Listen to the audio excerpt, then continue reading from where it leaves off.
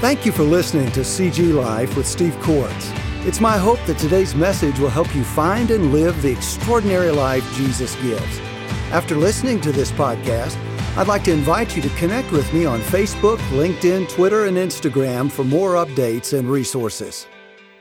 It's great to see you on this Sunday morning. We are in this series, just entering into this series, looking at two things. Looking at Christ as He is, and that means seeing all that He is.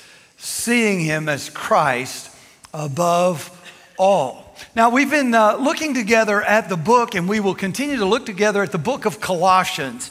And we're coming to the book of Colossians, asking God to show us all that we need to see about who Christ is as Paul presents Him in that book. Now, we said last time we were together that Jesus' life was so unique, so distinct from every other life that's ever been lived, that those who met Him couldn't help but ask this set of questions. Who is this?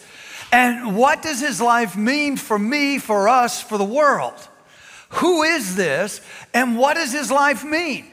And this is a question that those who find and discover Jesus in the New Testament, particularly in the Gospels, they come away asking the very same thing. Who is this, and what does this life mean? These are the kind of questions that the Apostle Paul answers in his letter to the Colossians, and he does so because he has to.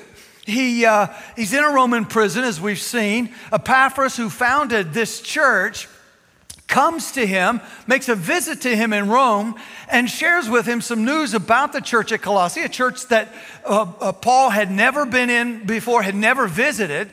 But Epaphras comes to him and gives him a report, and he says, there's some great things happening at the church at Colossae, some wonderful evidences of commitment to Christ that you would be really proud of, Paul, if you were there and if you were visiting, it would blow you away. But he said there is one problem, and that problem is that there have been some new teachers who have come to Colossae, and they have brought with them, watch this, new and improved Jesus with a new and improved gospel and a new and improved hope. A new and improved Jesus with a new and improved gospel and a new and improved hope. And this new and improved Jesus they're offering to the church at Colossae as, watch now, a replacement for the Jesus of the original gospel that you preach, that I preach to them. They're offering effectively a new and improved or a counterfeit Jesus. And this is significant, so significant that the alarm bells go off for Paul, and he writes this letter to the Colossians. We've seen and said together that Jesus in His coming, because of who He is and what He's done on the cross, he lived that perfect life, died in the place of sinners, was raised again to show that His death was accepted by the Father. This same Jesus who ascended to heaven, this Jesus offers, or from Him comes a message we call the gospel, or the good news, that our sin can be forgiven, that our old lives can be made new, and that we can be restored in relationship to a Father and find purpose and meaning for our lives both here and for eternity. That's part of the gospel. Jesus took our place as sinners, bore our penalty for our sin, our punishment for our sin, so that we would not have to. And out of that gospel then comes the hope of a new life, of a new relationship with God the Father, and of a life that is, as Jesus puts it, abundant, full, meaningful, all those kinds of things. Every Jesus comes with a gospel, comes with a hope. Every counterfeit Jesus comes with a counterfeit gospel and a counterfeit hope. Now, what I want you to see is that what these teachers were bringing to Colossae was indeed a replacement Jesus. Have you ever noticed how some of the stuff you buy, one day, it'll look one way, and you go back to the store the next week and it says, new look, same great taste? You ever notice that? You ever wonder why they do that? It's because they are daring you to try it again. just to see if they're telling the truth. New look, same great taste. What I want you to see is this isn't a new look with the same great contents. This is a new look with a different content. This is a new look with a different content. And every counterfeit Christ that we encounter, and we still encounter them today, typically comes with some measure of truth about Christ and some other things thrown in, so that effectively it is a new look, but not the same great taste. It's a different taste. There's a different content. And that's important. Paul is very, very concerned. Why is he so concerned? Well, because he knows that if you receive or you accept or you exchange the real Jesus for a counterfeit Jesus, a counterfeit gospel, and a counterfeit hope, that at the end of the day, you're going to wind up very disappointed. You're going to wind up spiritually impoverished. And he wants to avoid that. So he's calling the Colossians to remember the Christ that they gave their lives to and that they committed themselves to. This is significant for us in some powerful ways, but I noticed just October 17th, a couple of days ago, that the Pew Research Center, you may be familiar with them, it has just come out with a study on Christianity and religion in the United States. And what they're finding is that our nation is becoming steadily less and less Christian, and that the number of people who have no religion is actually rising. So there's this dramatic decline in America in terms of church attendance, church affiliation, and identification with the church. In 2009, 10 years ago, 77% of Americans said they were or described themselves as Christians. In 2019, 65% of them described themselves as Christians. Americans who say they have no religion have gone from 17% just 10 years ago to 26% here today. So that's 1 out of every 4 persons.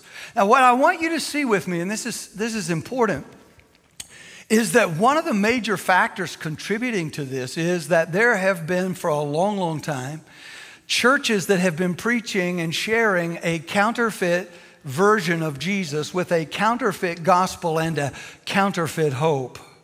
And so the counterfeit version of Jesus, if you begin to follow him, and there are a number of examples. I don't have time to share them all with you, but I've mentioned a couple already. Jesus is your cheerleader. You know, you can do anything you want to do. Jesus will help you.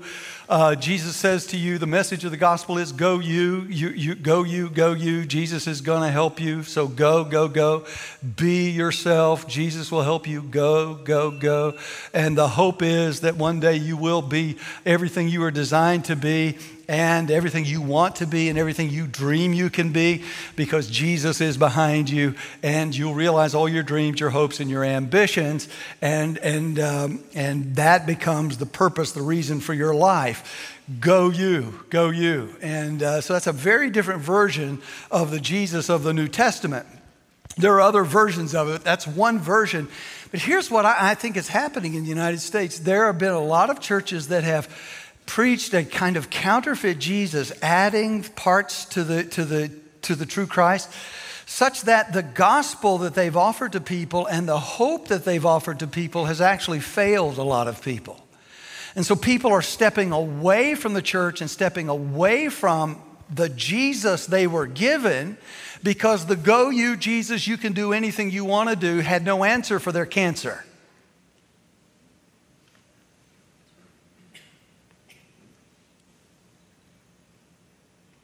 He had no answer for their mother's cancer.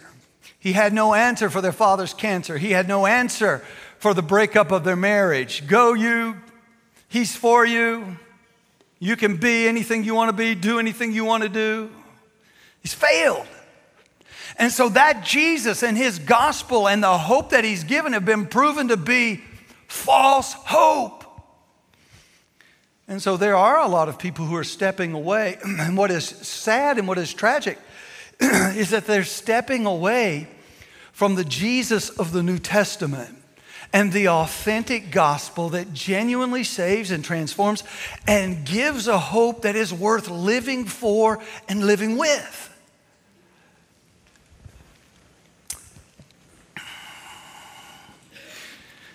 So that is why Paul is writing. And by the way, that's one of the reasons why we've launched this Trellis and Vine Resource Center. There are so many books out there that offer themselves as Christian and offer themselves as a means to help us when our families need help, when our marriages need help, when our lives need purpose and direction. And the reality is you can find them on Amazon, you can find them in some Christian book distributors, but the reality is that the Jesus that is at the center is not quite the Jesus of the New Testament. And one of the things that's been heavy on my heart, because I've had so many over the years come to me and say, what do you think about this book? What do you think about this author? What do you think about? What do you think about? And I go, oh, stay away from that one. That's a good one. Run. I'm sorry you just spent $24.95, but run. One of the reasons why, because I wanted in this day and age where there are so many versions of Jesus that are out there and so many counterfeit versions, that I wanted to at least give you a place where you are able to say, you know what? I need to know more about theology. You know what? I need to have an answer for the reason for the hope that I have, and I don't know, where do I get that? I'm struggling with my kids. I'm struggling in my marriage, and I want biblical answers. I want Christ-centered answers. I want New Testament Christ-centered answers. I want to be able to say, all right, here's a place to start. And quite frankly, I don't care. You find a book you like, and you go order it on Amazon, that's fine with me. You want to help Jeff Bezos? He's poor. He's struggling. He needs you to buy his books. That's what you want to do. That's fine. Just know that we're going to, the cost of those resources will always be at a minimum, and any profit that we get, we're either going to give to evangelical partners like the Winston-Salem Rescue Mission and so forth, or we're going to just plow back into buying more books. We're not into making money here. We're into providing a resource. But I want you to be able to walk in there and say, okay, Pastor has vetted this book. I can trust it. This will help me. And so we want to make that available to you. And as you go through all kinds of seasons of life, I want it to be there.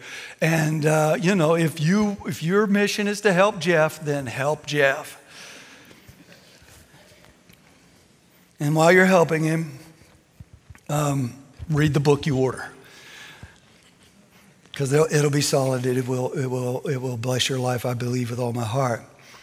But there is only one authentic Jesus, one authentic gospel, one hope coming from that Jesus that can give us reasons to live with confidence and comfort. And these are things that can't be improved on. And so Paul writes, and he wants three things for the Colossians.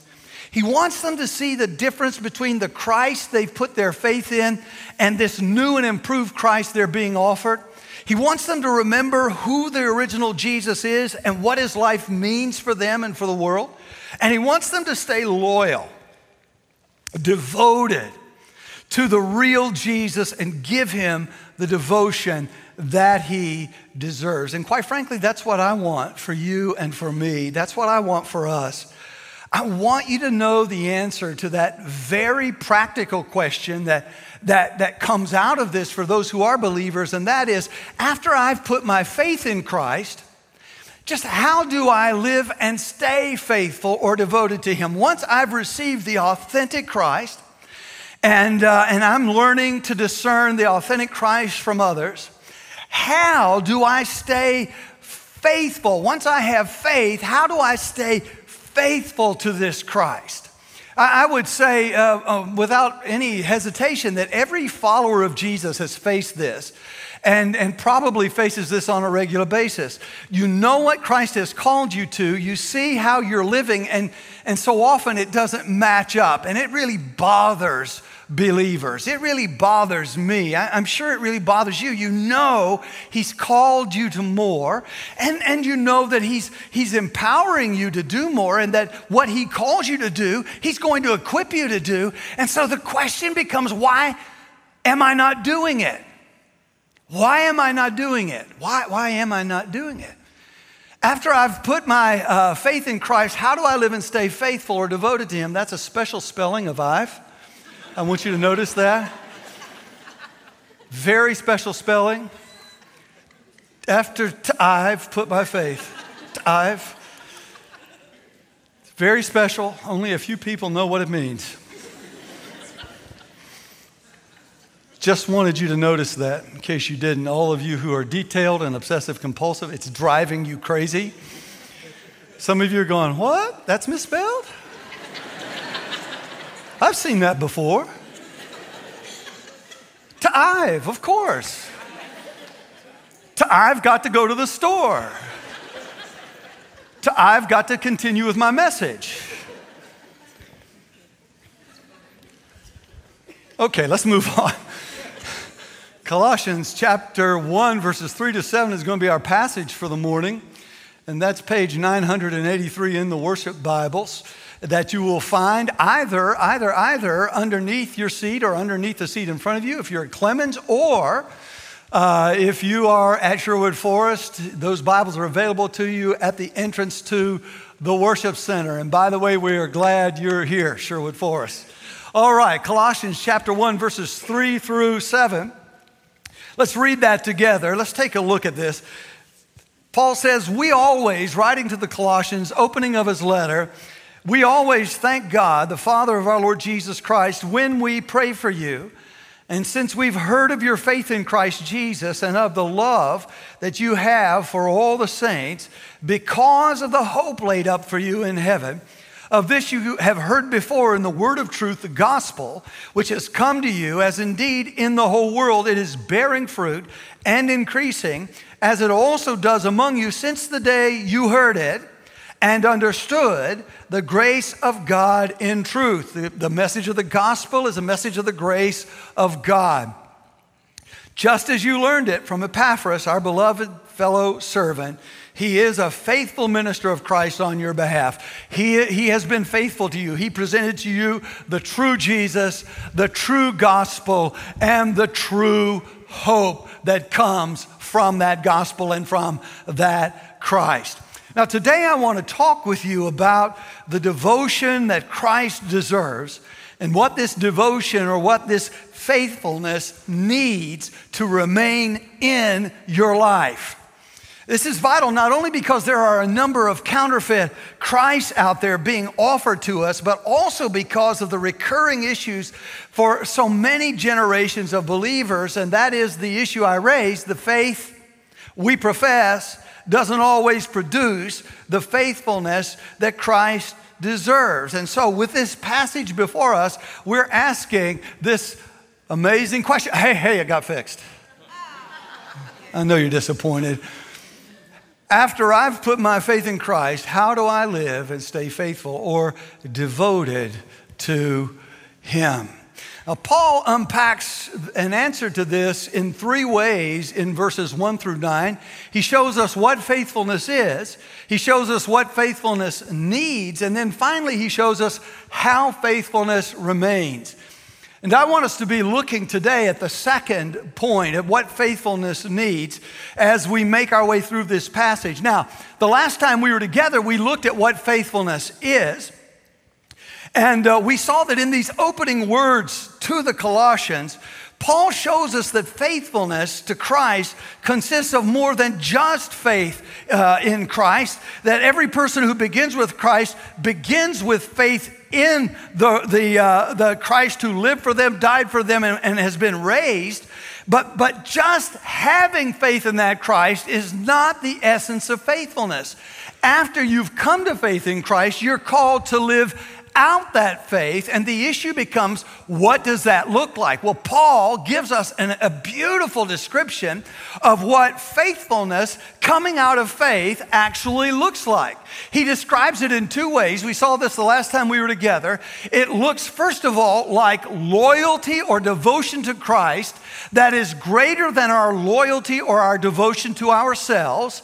And faithfulness includes a love for the people of Christ, the people of God, a love for the church that is, and a willingness to sacrifice for others greater than a willingness to be served by others. It is a sacrificial kind of love. Now, this is important.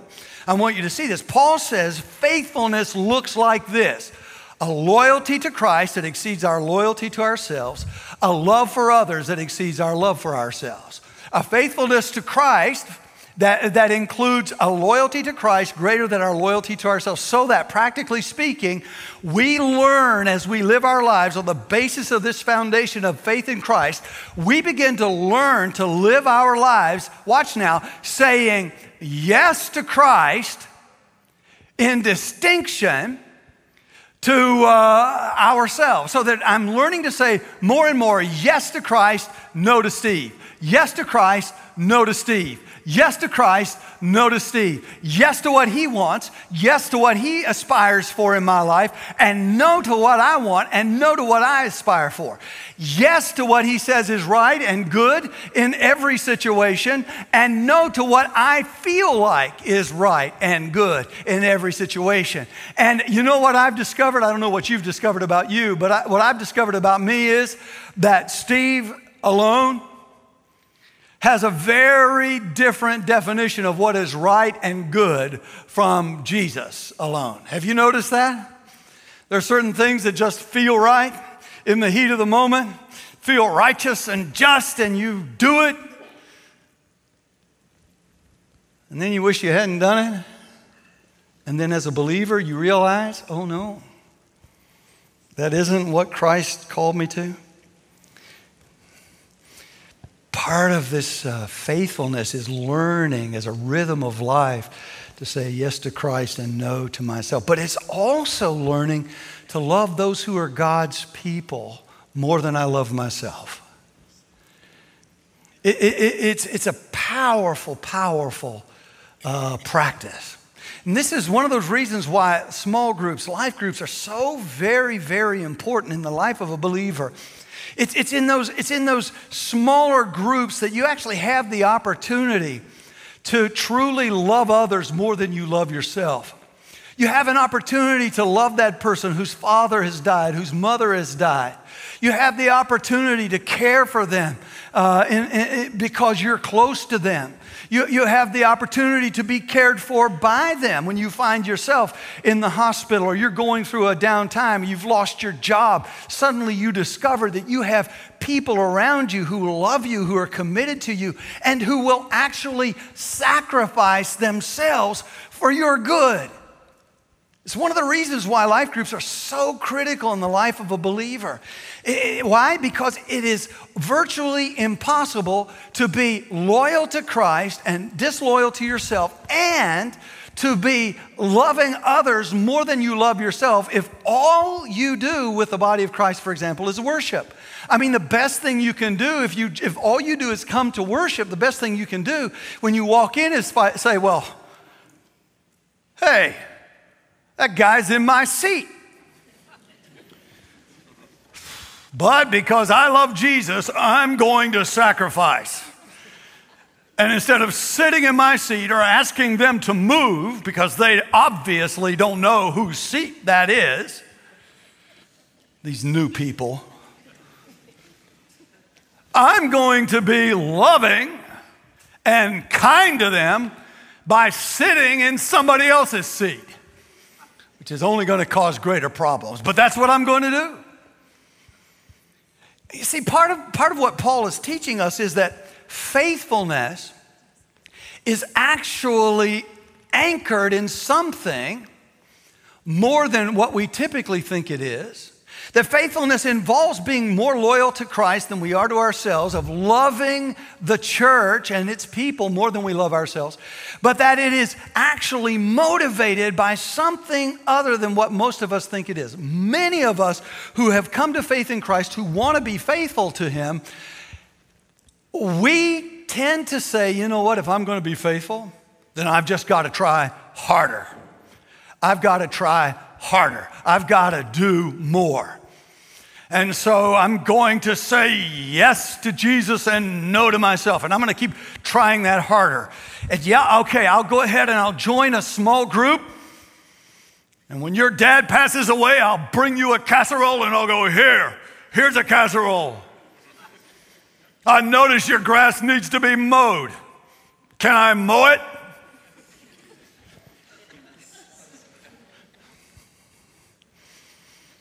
You know what people say about you? They say, well, they're trying to love Jesus. They're trying to love him. It's pretty tough, this faithfulness thing for them. That never works. And a lot of us have failed in our faithfulness because we thought that's how we actually get there. So how do we get there? How do we get there? What does faithfulness need to actually be present in our lives? I want us to dig down deep and look at verses 3 through 7 today and find an answer to that question. How do I live staying faithful or devoted to Christ? How do I live being loyal to him and not loyal to myself and loving others in the body of Christ more than I love myself? I want you to notice in verses 5 through 7 that we find Paul giving reasons to the Colossians for his thanksgiving for them, coming from the reports that he's received from Epaphras about them. And as he does, he actually shows us something very unexpected. He shows us that living with true faithfulness, living with loyalty to Christ alone, and the love for the church of Christ actually comes from one place. Do you see it in verse 5? It actually comes from something called hope. Paul says, every time we pray for you, we thank God the Father for the loyalty and the love that are present in you. Verse 5, because of the hope laid up for you in heaven.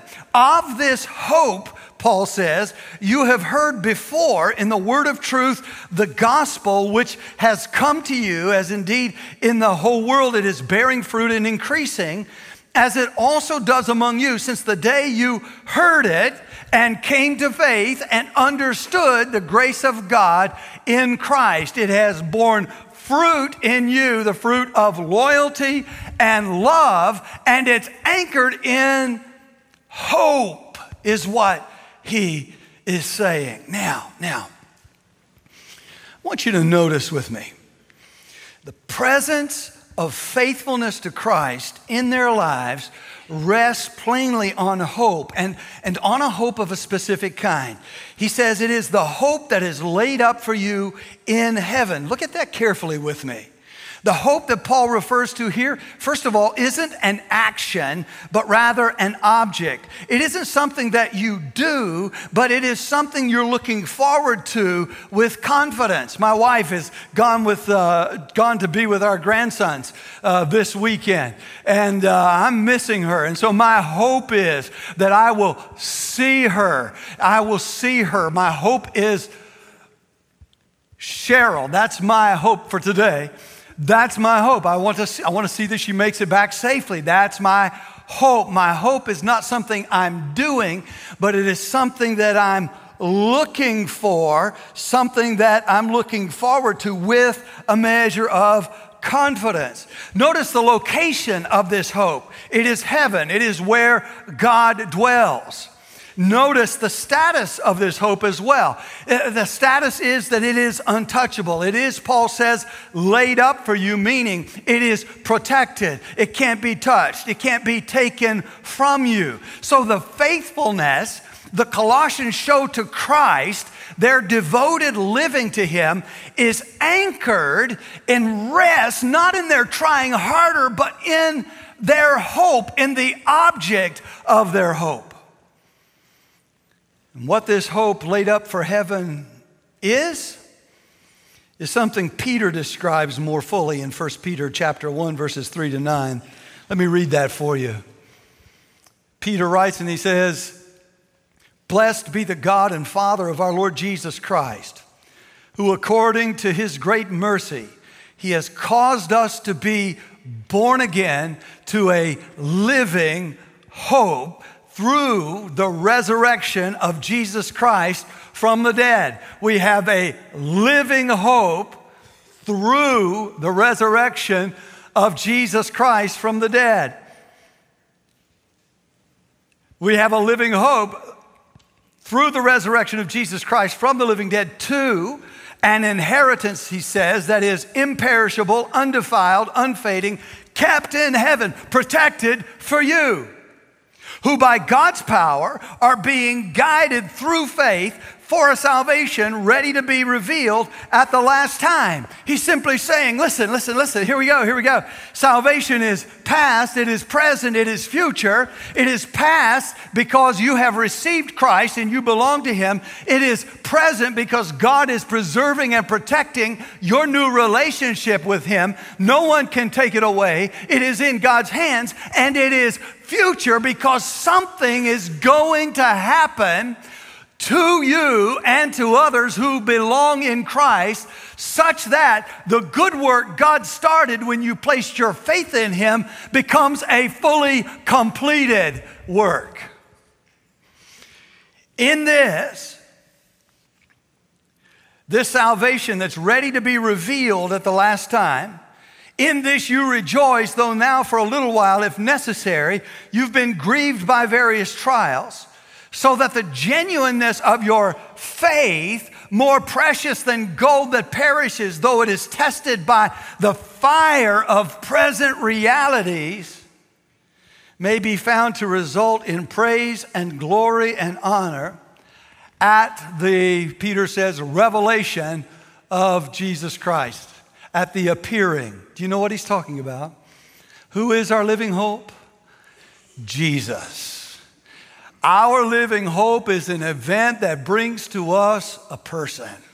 One day, Peter says, and the salvation that was begun when the gospel was received, that salvation that is protected is going to be completed. All of the work that God is doing in you right now is going to be brought to a completion so that in the end, you look like Jesus. I got to tell you, I can't wait to see what Steve Courts looks like on that final day. I know what he looks like now. I know how much work he needs, but I have the promise that one day I'm going to get to see me like God meant for me to be. And by the way, I can't wait to see you either. And what all of that means is that I'm able to go through difficult times now because of the hope I have in what is coming and who is coming for me later. My hope is not anchored in what people think. My hope is not anchored in how much money I make. My hope is not anchored in my 401k or my 403b. My hope is not anchored in how far I can climb. My hope is not anchored in the square footage of my house. My hope is not anchored in whether I have a spouse or not. My hope is not anchored in whether I feel deeply loved. My hope is not anchored in anything except one event that is going to bring to me the person whose love and acceptance I need most of all. And the day is coming when I will experience Him to the full, because I know what's coming to me. I can stand what's happening to me.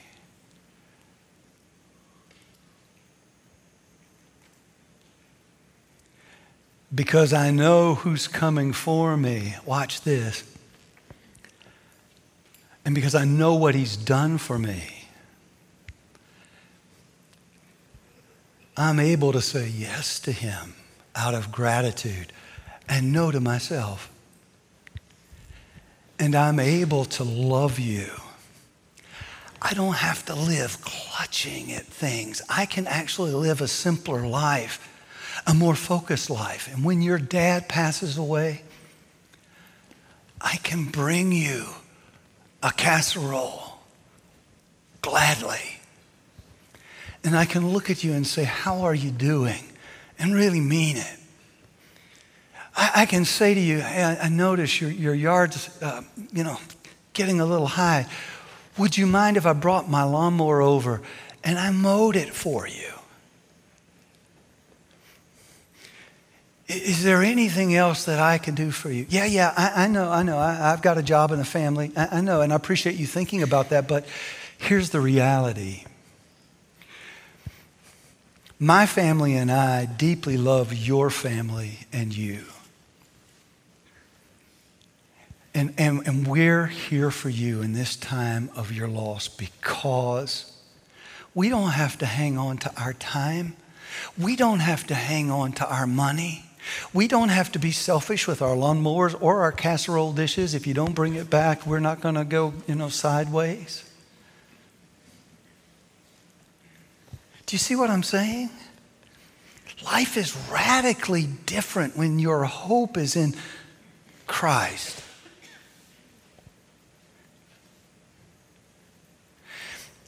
And that's why having a life group where you're actually doing life with people, messy people, imperfect people, is so very important. You need them and they need you. You need them because they teach you how to love like Jesus. They need you because you will teach them how to love like Jesus.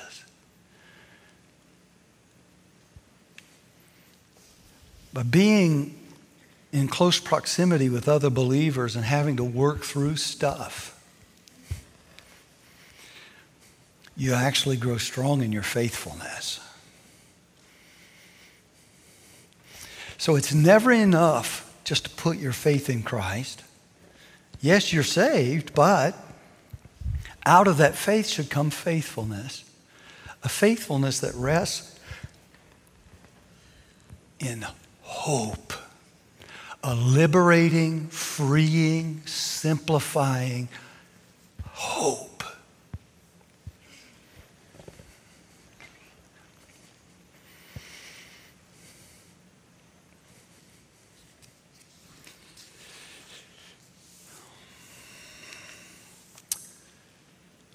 So let me see if I can put all of this together for you. Hope has to do with direction. Hope has to do with where things in life are headed. Hope has to do with what we can expect in and expect from the future. Hope answers the questions, what does the future hold? Why am I here? Where is my life going? And the reality is, if you know the why and the where of your life in terms of its direction, if you have purpose anchored in a positive future, you can bear anything you face in the present.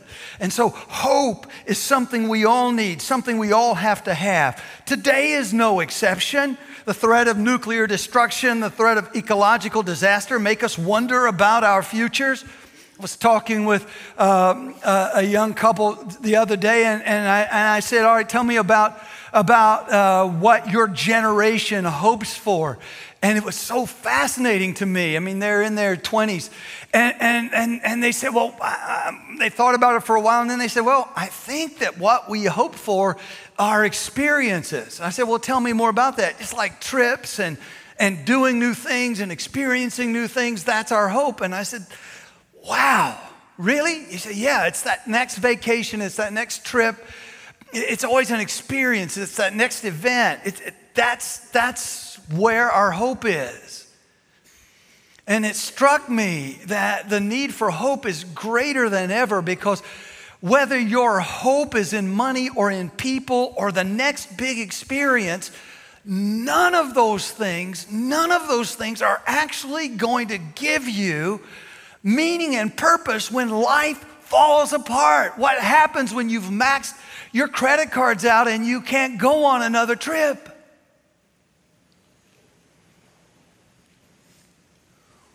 What happens when you go and the experience isn't what you thought it was? Every generation's got its own false hopes.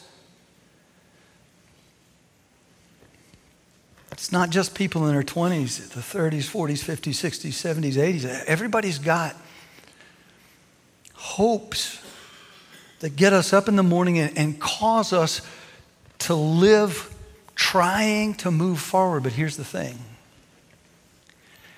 Any hope other than Jesus is going to leave us impoverished and disappointed.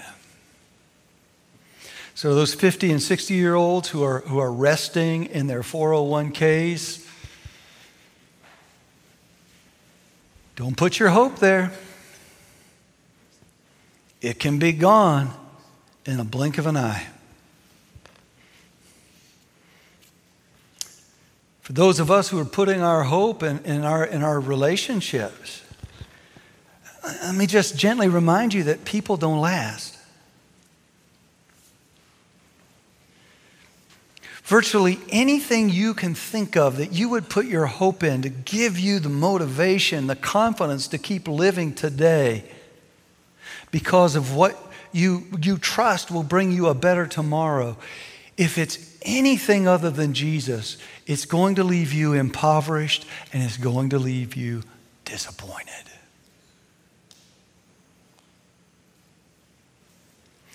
And I know one thing from my own personal walk with Christ. Whenever I have been a man who has come to faith, but who has not been living faithful, where my faith has not been acted out in faithfulness, inevitably what I've discovered is that it is because my hope has shifted to something less than Jesus. I have come to depend on something else to satisfy the hunger of my heart. And as soon as I start doing that, guess what I start doing? I start saying yes to Steve and no to Jesus. I start loving myself more than I love you. I stop sacrificing for you and I start sacrificing for myself when my hope becomes anything other than Jesus.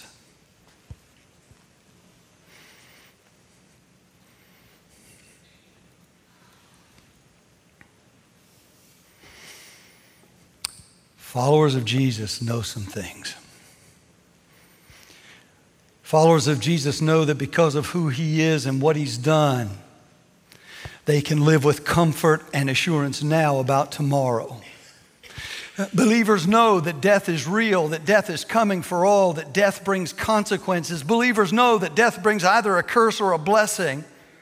Believers know that for unbelievers, it's a curse, it's a penalty, it is an enemy to be feared. But for them, for believers, it is just as real. They know they're going to die, but they know the curse is gone. They know that Jesus has become a curse for them by dying on the cross, and though they still die, they don't experience its penalty, but rather they experience something far better. They experience Christ's presence. They know that to be absent from the body is to be present with the Lord.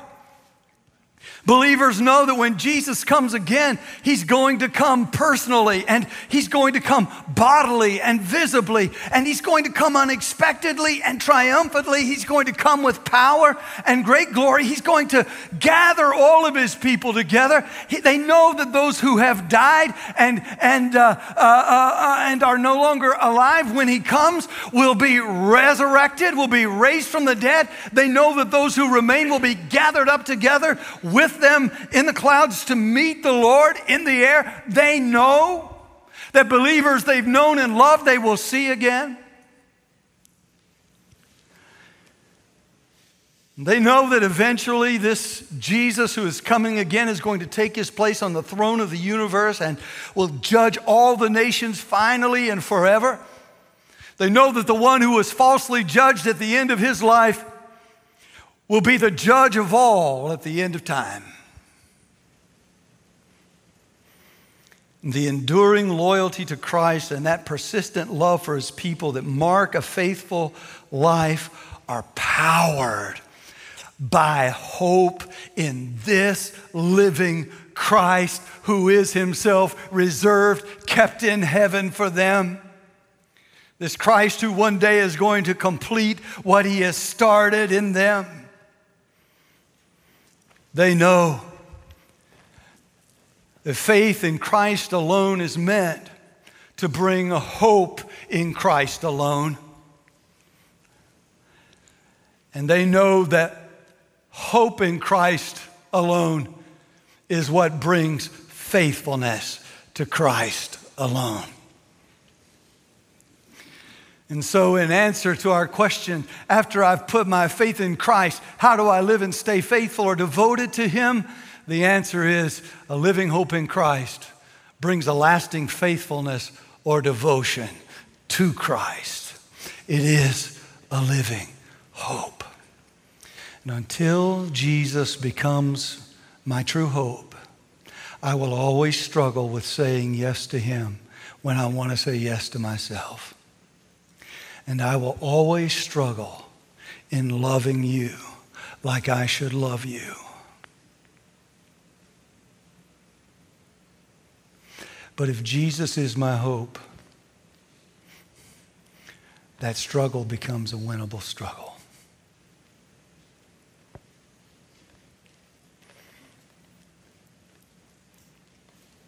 In the body of Christ, I know the same Jesus who is working in me is also working in you. And that means no matter what you do to me, I don't give up on you. Because I've got my eye on the end while I'm living here in the middle. And because I've got my eye on the end while I'm living here in the middle, I can love my wife as Christ loves the church. I can respect my husband. I can take good care and lead my children. But in the body of Christ, I can mow yards. I can bring casseroles. I can come alongside a brother or sister in Christ and say, hey, what's going on with you? Something doesn't seem right. And love them enough to speak into their lives when there's sin present, and be loved enough for them to speak into my life when sin is present.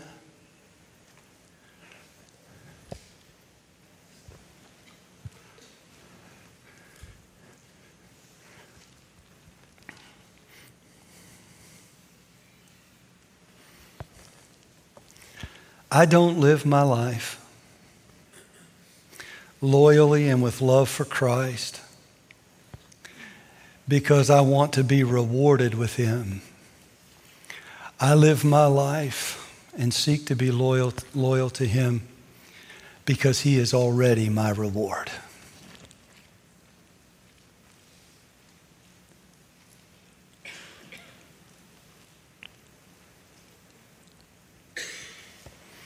So that leads me to a question.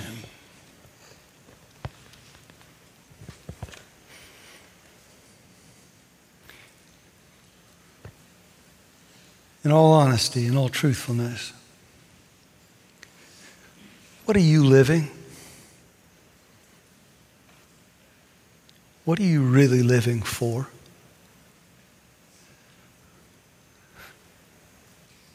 Where is your true hope resting?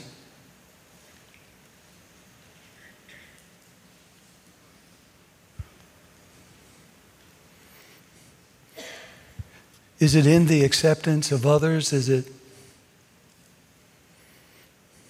in your accomplishments and what you can do?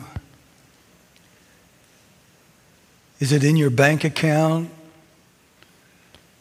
What it is, what it might be one day? Is it in what your children can one day be or do? Is it what your marriage might one day become? Where is your hope? What is it that gets you up in the morning? What is it that motivates you? What is it that moves you? What is it that you reach for when life suddenly isn't going the way you planned? Where do you find yourself running when discouragement comes? When you've lost someone you love? When the doctor has a diagnosis for you you didn't expect? Where do you turn? Where do you think you would turn? What are you trusting in to see you through? If it is anything anything other than the living hope of Jesus Christ coming again, then you're living set up for impoverishment or disappointment. It'll be hard for you to see how your marriage is going to make it. It's going to be hard for you to see how your kids are ever going to survive in this world. You'll look at the future and you'll think we're doomed. And you'll want to give up. And you'll want to give in. If you're not careful, you will forget the Christ who on the cross refused to give up and refused to give in for you.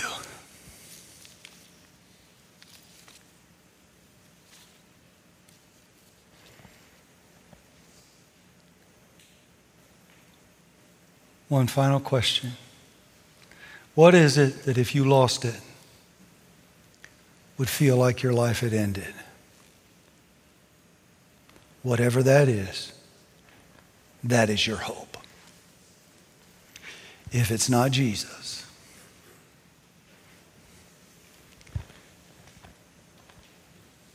you're heading for a life of disaster.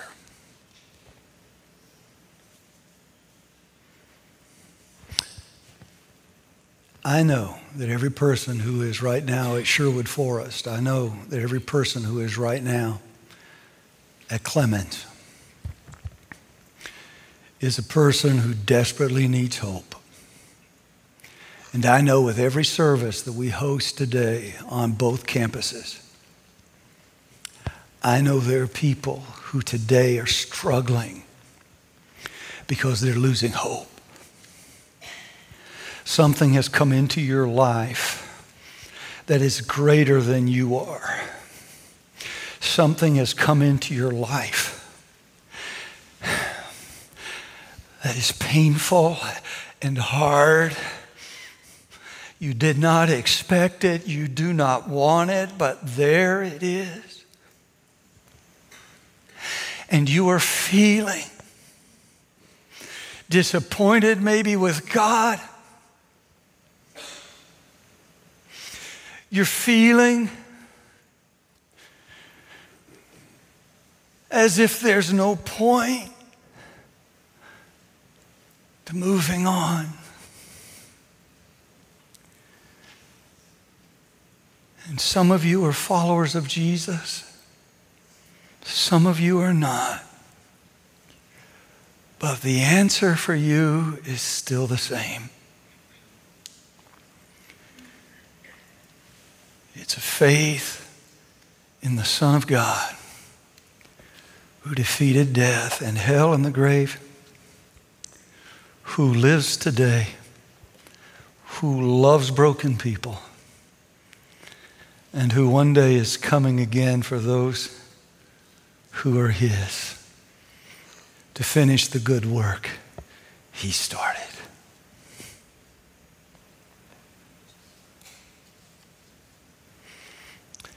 And for some people here today or at Sherwood Forest, today is your day to give your life to Jesus Christ and to invite Him to begin that good work in you of restoring and healing your life, forgiving you of your sin.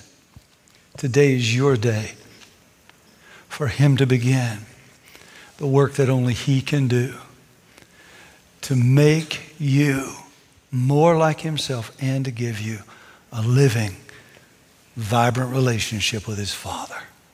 You've tried everything else. You've put your hope in a lot of places. This living hope will not fail you, and I invite you today to come to Jesus. Some of you are believers and you're realizing that right now, if you lost this or you lost that, you would be devastated. Because whatever it is you're fearing that you would lose is not Jesus. So I'm going to ask you to do something, both here at Clemens and at Sherwood Forest. In a moment, we're going to stand and we're going to confess that we can't go back to the beginning. We're going to confess that we don't know where the future is going. We're going to confess that this life is more than we are. And I'm going to invite followers of Jesus who need to bring their false hopes to come right where they are, as they are, and lay them down. And here in this place, take up the living hope that is Christ again. And say to him, Lord Jesus, my faith, my trust, I give again to you. For others who would give their lives to Christ, we will have men and women here who will be ready to pray with you. Maybe you've gotten news and you're struggling with your hope, news that isn't good, and you'd like for somebody to pray with you. We'll have men and women here to pray with you as well. That you will find your comfort and your assurance for the first time or again in Jesus Christ. Let's stand together all across both campuses. All across both campuses. And Father God, move among your people is my prayer for Jesus' sake. Amen. Thanks for joining me today. If you enjoy these podcasts, take a moment to rate and review CG Life with Steve Kortz. My prayer is that God will continue to inspire and challenge you in Christ as week by week we apply the gospel faith to real life.